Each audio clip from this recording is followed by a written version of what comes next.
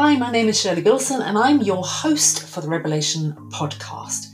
This podcast is about reinvention, courageous goal setting, and inclusive thinking for results. It's a mix of personal journey, reinvention stories, strategies, and exploring the critical role of what goes on between your ears, taking a conscious look at unconscious thinking. Always remember, if you jump in deep enough, you don't have time to be scared.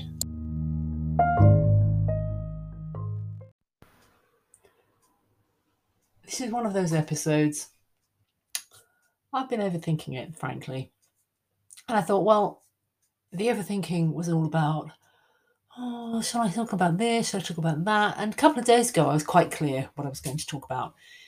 And I knew that by the time I got to today, that could all change to the extent that I'm not really, I can't even be bothered to talk about what I was planning.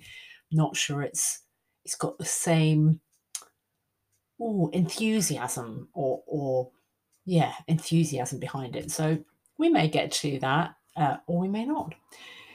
But then I thought, as I was sitting here, because if you've listened to this podcast for a long time, that I don't plan ever. So you might think, well, what's the difference today then? Why would today be different? And I don't plan ever, but I do usually, not often, just before I hit record, there's a thought in my head. I think, maybe I'll talk about this. And then, as you know, I go on a little journey and you go on a little journey with me. And we don't really know where we're going or why or where we're going to end up, but we just do it. And it's kind of like, well, it's not like, it is. I'm just talking to myself, giving myself full permission to just sit here and prattle on about any old damn thing I please, not in the expectation that anybody will listen, though God bless you, you do seem to listen. That's still a bit of a miracle. Not quite sure why, but hey-ho, I'm delighted you do. And so I have a vague idea of where I might begin, even though I might not know where it will go and where it will end. And I didn't have that today, except for a tiny moment in the nanosecond before I hit record, where I did think, you're really overthinking this, Shirley. And I thought, overthinking. Maybe that's what we want to talk about. Because overthinking, it is an Achilles heel. It's something I've been plagued with my entire life, and I have made huge strides in the last few years to do less of that. And boy, have I been happier because of it, more chilled, more content, less wound up, concerned, all of that stuff. It's like, really? Because overthinking is responsible for so much drama in our lives that if we can just learn to let go of it, like, why? What? Drop it. Such an easy little 2-word phrase, drop it, or 3-word phrase, let it go, or that classic, utterly useless phrase, don't overthink it, which of course our brain will not hear the don't bit at the beginning, and it will just overthink it. And it is a hard habit to break, a really hard habit. And it comes from, all kinds of background, environment, upbringing, of thinking about who we should be, how we should behave, what is the right thing to do. And if you're plagued with that, those are the kind of things driving. It's very fear-based. Overthinking is very fear-based because we're trying to find the right thing, like the right thing that we need to do in that moment, the right career, the right decision, the right person, the right anything. And I was trying to come up with the right thing to be talking about. And my version of right in thinking that was really about right in terms of, do I feel enough? Do I feel connected enough to even bother talking about it? Do I right enough in that, is there really, do I want to do this podcast or do I not? Right connected to that whole woo-woo soul purpose, spelled with an OLE or an OUL, which I've become increasingly jaded by. Really, soul purpose, it's all just fluffy stuff, and I love fluffy stuff, but if it stays in the fluffy, ethereal, up in the clouds place, it ain't much use really, is it? And even as I say these words, I'm thinking, do you really think that, Shirley? Do you? Can you give me evidence that that's always what you think? I'm sure I could refer to episode number, blah, blah, blah. Didn't used to number them, so you'll never find it. But, I change. I change on a moment by moment, hour by hour, week by week, year by year basis. And that's what we all do. And maybe I'm more aware of it. Maybe other people witness it more in me. Maybe I'm just way too willing or brilliantly willing to wear those changes openly. Expressions on my face, tones of voice, an opinion I expressed today that I will completely contradict another day. And that's happened to me. People have said, well, usually family, because family do stuff like that, don't they? They go, well, you said blah, blah, blah, blah. And I what? No, I didn't. You did. No, I didn't. Yes, you did. I don't think I did. Because, and I've said this to clients so many times, you are a different person each time you sit there and we launch the conversation. Doesn't matter if it's the same day of the week, the same hour of the week, that you're wearing the same clothes, that you have the same name and the same birth date and even the same address. You are a different person each time. And it's one of the reasons why I stopped. I went through a phase thinking, it'd be a nice added value to record sessions for clients, and then we could give them recordings. And some clients ask for that. They go, could I have the recording of that session? And they mean the hypnosis bit. They don't probably want to listen to all the bit that comes before that. And I've done that, and it's no odds to me. It's fine. All I have to do is press a button and then send a file. So I have no problem with it, with doing it.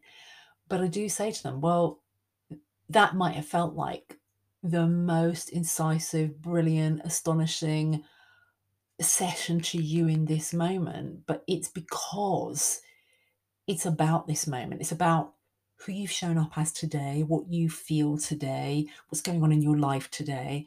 And you could listen to that tomorrow and it won't have the same resonance. And it may not have any value at all, other than, oh yeah, it's quite nice. And I think if we could kind of get comfortable with that, and that's the tricky thing, because we like predictability. I need to know what's happening. I can't cope with all the change. And I know I'm never saying anything new. None of this is new. Frankly, maybe I just don't even have the imagination to come up with new stuff. I don't know. I just come up with the perspective I've got in that moment.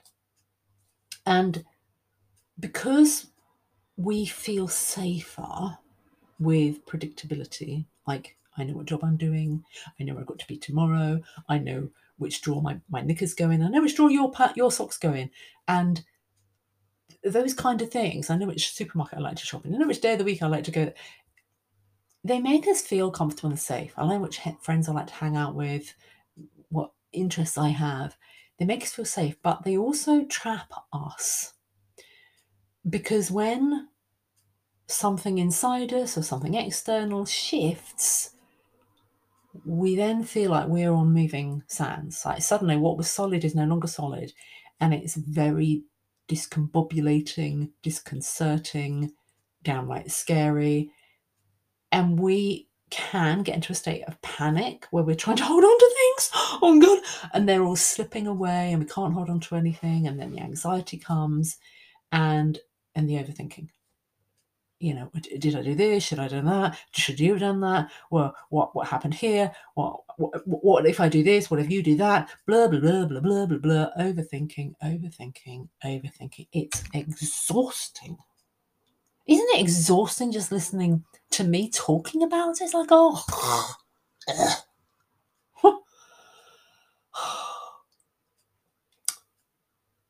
So let's breathe, eh? Let's breathe. Because the truth is, it doesn't matter what you choose, which answer you go for as your right answer, which decision you make. Honest to goodness, it doesn't make a blind bit of difference. Just hang on to that for a second. No difference. And you might be thinking, because you're overthinking, well, hang on a minute, of course it makes a difference, Heather. If I take this job and rather than that job, or don't take any job at all, or give up my job completely, or marry this person and not that person, or get, of course it makes a difference. Ridiculous. What a ridiculous thing to say.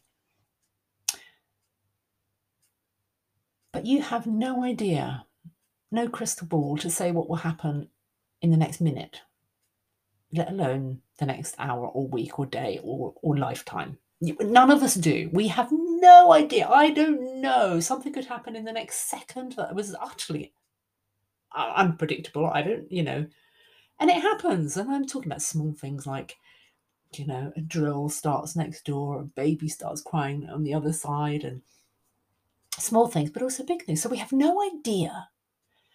But we kind of convince ourselves that we do.